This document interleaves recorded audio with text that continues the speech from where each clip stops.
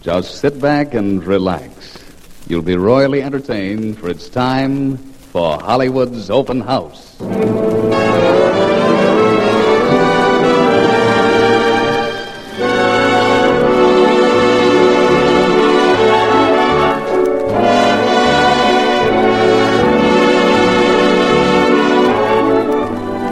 Hello, everyone. This is Jim Amici inviting you once again to 30 minutes of pleasure and entertainment at Hollywood's Open House. Swell entertainment by great entertainers. Listen to the music of Ray Bloch and his orchestra, songs by Jerry Cooper, comedy by Lou Parker, and drama by our beautiful Hollywood guest, Lucille Ball.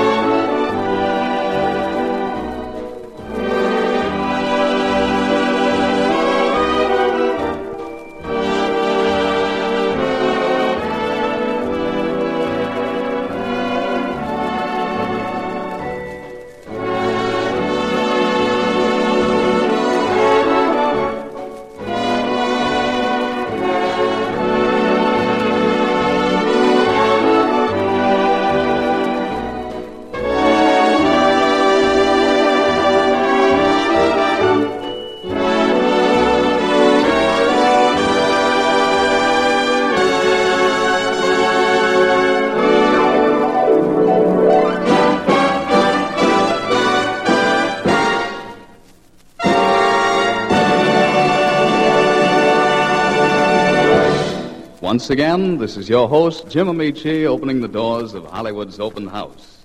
All three of our guests are here for a return visit. We have a suspenseful drama with our Hollywood guest star, Lucille Ball, songs by romantic Jerry Cooper, laughter by our guest comedian, Lou Parker, and our own Ray Bloch and his orchestra.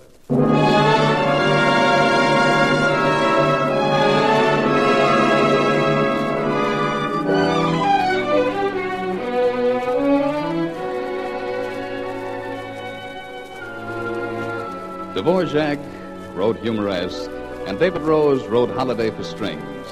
But it takes Ray Bloch to dream up an arrangement showing how David Rose might have written Humoresque.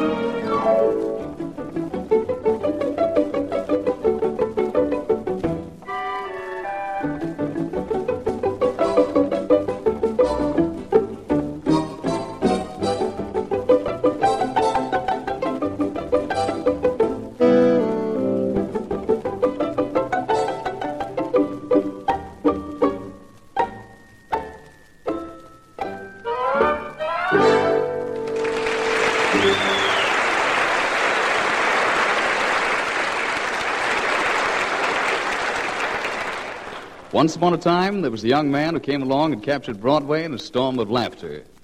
Not long ago, the same young man did that same thing at Hollywood's open house. Well, the happy ending of this story is that here he is now for his return visit to Hollywood's open house, Lou Parker.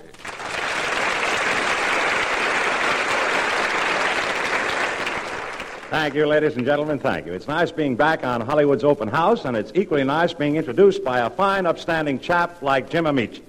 You know, ladies and gentlemen, I can tell character, and Jim Amici's a character if I ever saw one. Say, Parker, are you calling me a character? I'll have you know I have intelligence, knowledge, and education. Can I say the same for you? You certainly can. Ask me something, Jim. Go ahead, ask me. All right. How old is a person who was born in 1902? Man or woman? Absolutely right. Oh. Say, Lou, you've always been identified with musical comedy, haven't you? That's right, Jim. Everybody in show business is identified with something. You can't look at a picture of Jack Benny without thinking of cigarettes. And you can't look at a picture of Lucille Ball without thinking, period.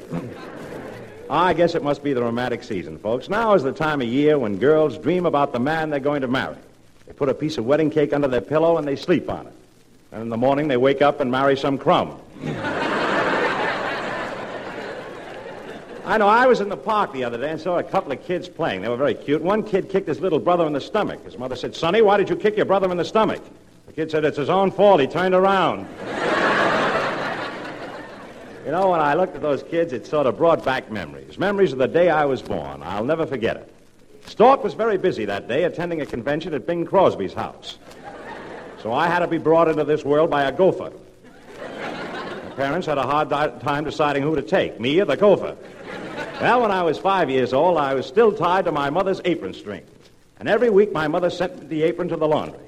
I was the dampest kid in the neighborhood. They used to call me Old Man River Jr. When I was 6, I had big blonde curls.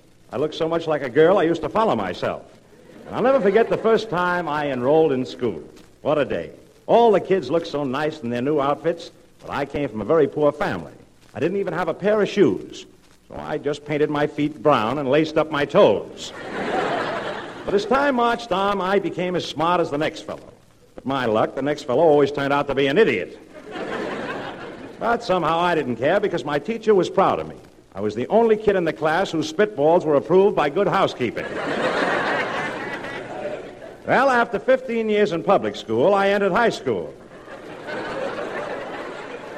Genius. Then I went out in the world to make a name for myself. But all the knowledge I had gained in high school was of no use to me in the outside world. After all, who can make a living necking? Now, when I was 20 years old, I was a police reporter. I had to report to the police once a month. I outgrew that, though. I remember one day I was walking through the park looking at the want ads when love entered my life. Her name was Peaches Latour. I'll never forget the first time I saw Peaches. She was standing in an air-conditioned patrol wagon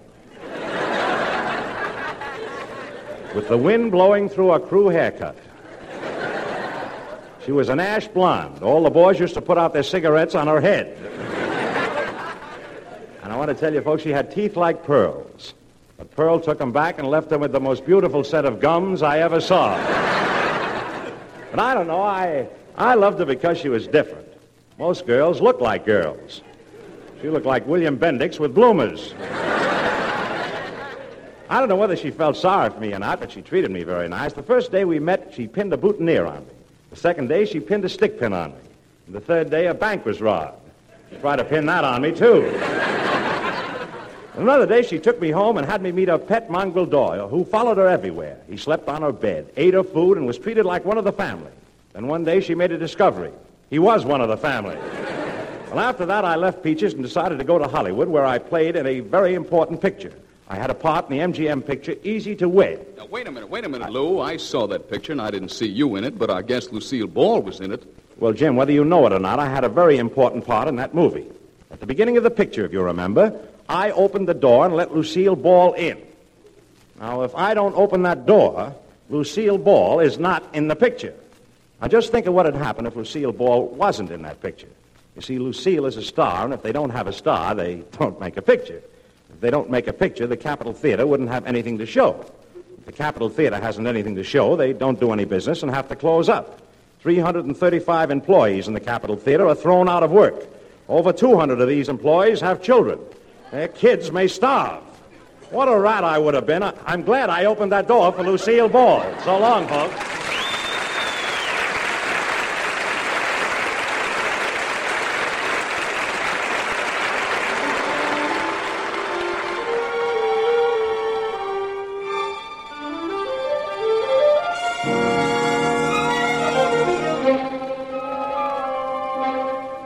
Jerry Cooper has returned.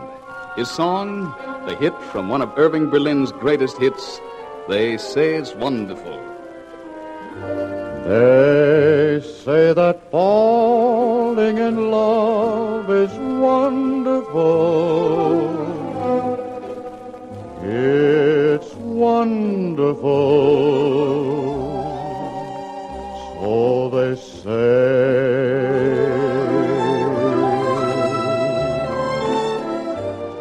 And with the moon up above, it's wonderful.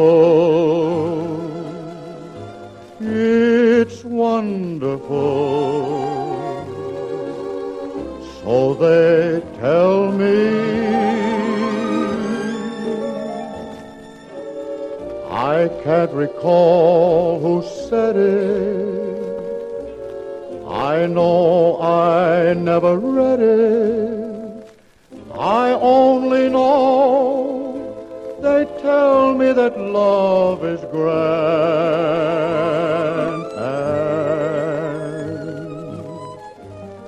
the thing that's known as romance is wonderful, wonderful.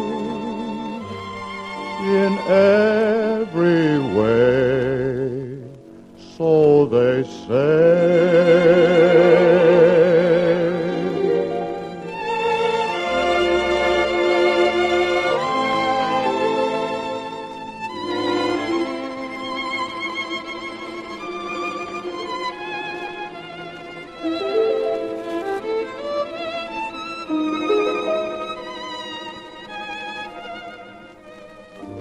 The thing that's known as romance is wonderful, wonderful. In every way, so they say.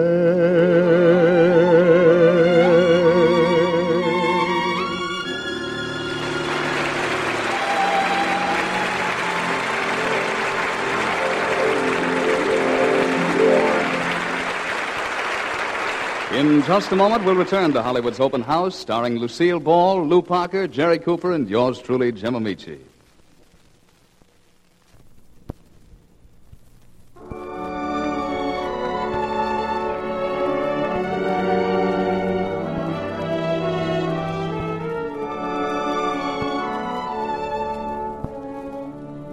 It's with the greatest of pleasure that Hollywood's Open House welcomes for her return visit with us one of Hollywood's most famous, most versatile stars, Miss Lucille Ball.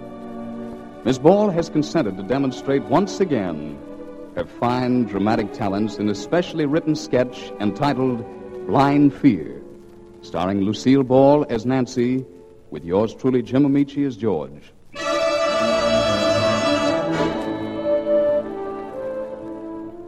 In a small house at the very edge of the town, set far back from the dimly lit street and separated from its neighbors by a heavy hedge of tall old trees, there sits a couple. The man, young, handsome, leans over a table, busy at a task that seemingly takes great attention and concentration. The woman, young and lovely, relaxes comfortably in a large armchair before the fire. For a long, long while, there is silence. Then the woman speaks. George, Darling? what are you doing? Trying to get these accounts to balance properly. No. What's wrong, dear? I was just wishing I could see you. Nancy, please. I want so much to see you, George. To look at you, if only for one tiny second. Why did you do it? Why did you marry me? Why? The usual reason for marrying a woman is that you love her. Love? How can you love a woman who's blind? Who will always be blind? Maybe not always, dear. How can I ever be anything but a burden? Right now you should be out having a good time, and look at you. Well, at least maybe I brought you some financial security with the money Dad left me. I may be able to pay you back for all your love and care by leaving you the money when I die. Nancy, don't talk like that. Well, you got it all out of your system. I'm sorry. How are you coming along with the accounts? The bank has to examine them next week, you know. Yes, I know. But I think I'll be quite ready by next week.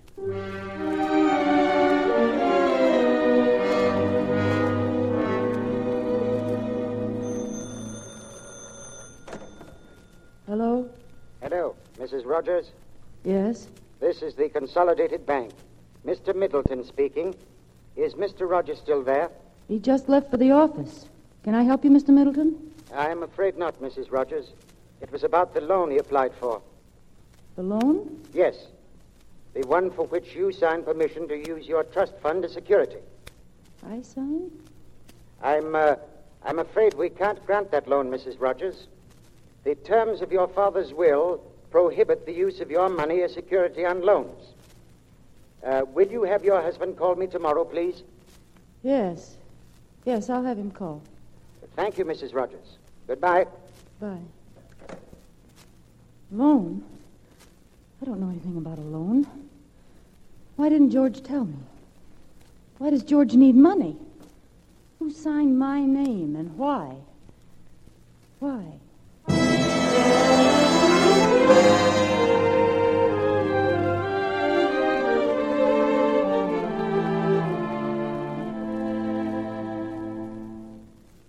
All right, darling. You're all tucked in, ready for sleep. George, Yes, dear. Mr. Middleton called today. Mr. Middleton, what do you want?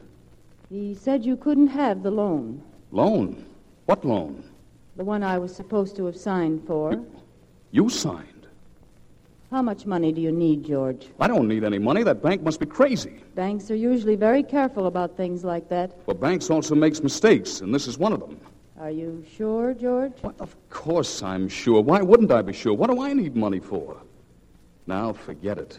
I'll call Middleton in the morning and set him straight in a hurry. Yes, George, you'd better do that.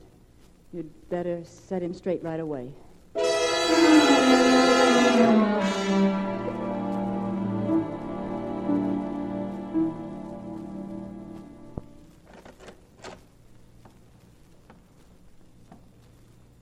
Who's that?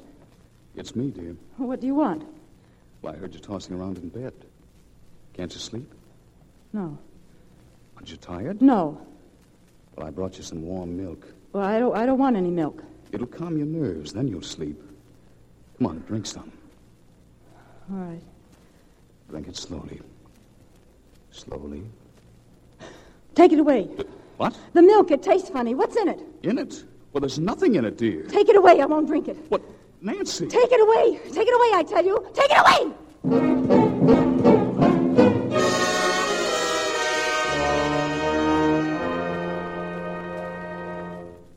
Nancy! Nancy! Here I am. Well, Dr. Martin is here to see you, dear. Dr. Martin, what for? I'm not sick. Well, I know, but I thought it'd be a good idea for him to look you over. You've been so nervous and upset these past few days. George, I don't think I'll go with you to the bank next week. Huh? Well, what brought that up? Nothing. I just happened to think about it. But you have to go. You have to sign the report. I don't care about the report. I don't care what happens to the money. Really, I don't, George. Well, the money is perfectly all right, Nancy. Yes, I know it is. That's why I don't want to go. But you must sign the report, Nancy. Bring it home to me. I'll just sign it here, and then you won't have to... I won't have to what? Nothing. Nothing. Where's Dr. Martin? He's waiting in the hall. Bring him in. I want to see him.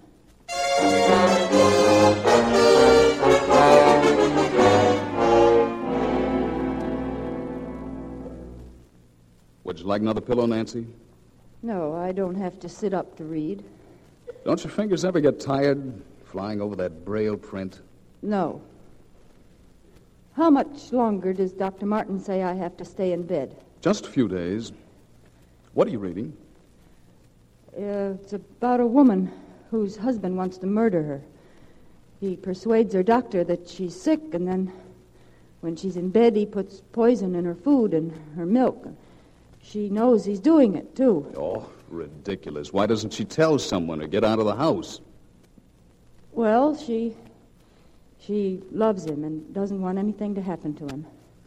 I can understand that. Nancy, why do you read such nonsense? You'd better give me the book. No, I want to finish it. I want to see if he really does kill her. Oh, please, dear, give me the book. I know what's good for you, and that sort of thing is too morbid. No, I won't give it to you. Nancy, give me the book. Give me the book. All right. That's a good girl. After all, I don't want you reading things that get you all upset over nothing. Over nothing. He thinks I don't know. It's because I can't see his face. He thinks I can't tell what's in his mind. He married me because he loved me, he says. Me or the money he knew I had. How could I have thought he loved me just because I love him so? It's the money he wants. It's the money.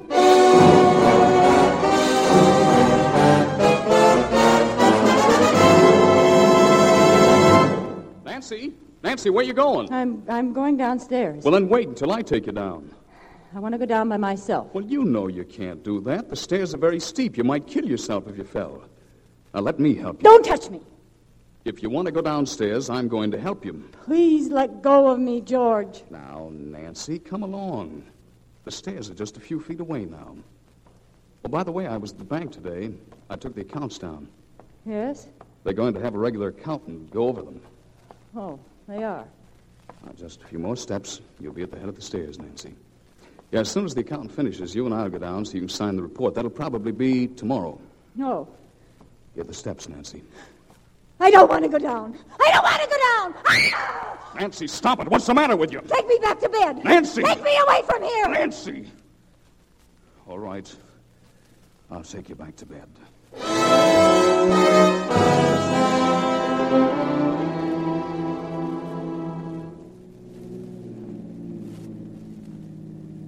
George, I still don't understand. Why does Dr. Martin want to see me tonight? Well, he's been very busy during the day. Why didn't he come to our house? Well, he has the equipment at his office. Are we there already? No. We're in the park, Nancy. Well, then why have you stopped? There's something I have to tell you, Nancy. Well, tell me later. No, darling. I have to do it now. What is it, George? Why have you stopped the car? Nancy, we're not going to Dr. Martin's office. We aren't? I don't quite know how to do what I have to do, Nancy. You don't really want to do it, do you, George? Oh, it's going to be kind of tough. It's just that there's no other way out. That's right. There's no other way out now. I'd better tell you how it happened. Yes, tell me, George. About 3 months ago, I heard about something. A new development. Yes. I investigated. I didn't want to tell you about it until I was sure it was all right. It looked good. It looked almost too good. The only trouble, it would take money. So you asked for a loan? That's right. I even forged your name. Oh, George. Why didn't you ask me? I couldn't. But it's all got to come out now anyway, and it's worse than if I hadn't tried to carry it through myself. No, it's still all right, George. I don't care what silly mistake you've made. Let's just forget about it and go home, huh? No, we can't go home now, Nancy. We have to go through with it now. Listen to me, Nancy, and try to understand. No, I don't want to hear any more. Just do whatever you're going to do with me and get it over with. I can't stand it any longer. Nancy, don't get excited and upset. I was sure my plan was a good one, but Dr. Martin was right. I should have told you right away. Dr. Martin? He said you'd need rest, that I'd have to sneak certain medicines to you in your food. Medicines? What does that have to do with the money you lost on the bad investment? Bad investment, lost money. What are you talking about? What are you talking about? Why did you stop here? To tell you, we're not going to Dr. Martin's office. We're going to the hospital. They're going to operate on your eyes in the morning. An operation on my eyes. Oh, George. George, I thought... Darling, don't let it worry you. I've investigated it thoroughly. I'm not worried, darling. I'm not worried. I'm just happy. Oh, my God. Let's go, George. Let's go right away. Oh, George. Darling, you're smothering me. Oh. Don't you like it? I like nothing better. Say, what was that stuff you were saying about money and investments? Oh, that. Oh, darling. I suspected you of... Oh, I could never tell you. Oh, forgive me, darling. Forgive me.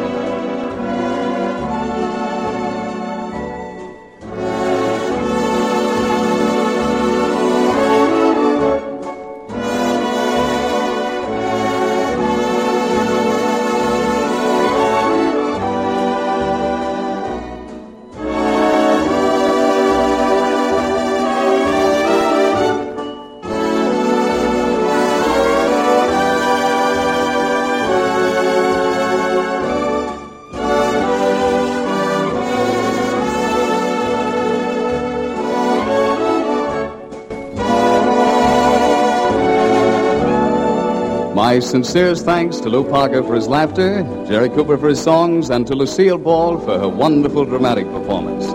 We all look forward again to a return visit from all of you. And now this visit to Hollywood's open house comes to an end.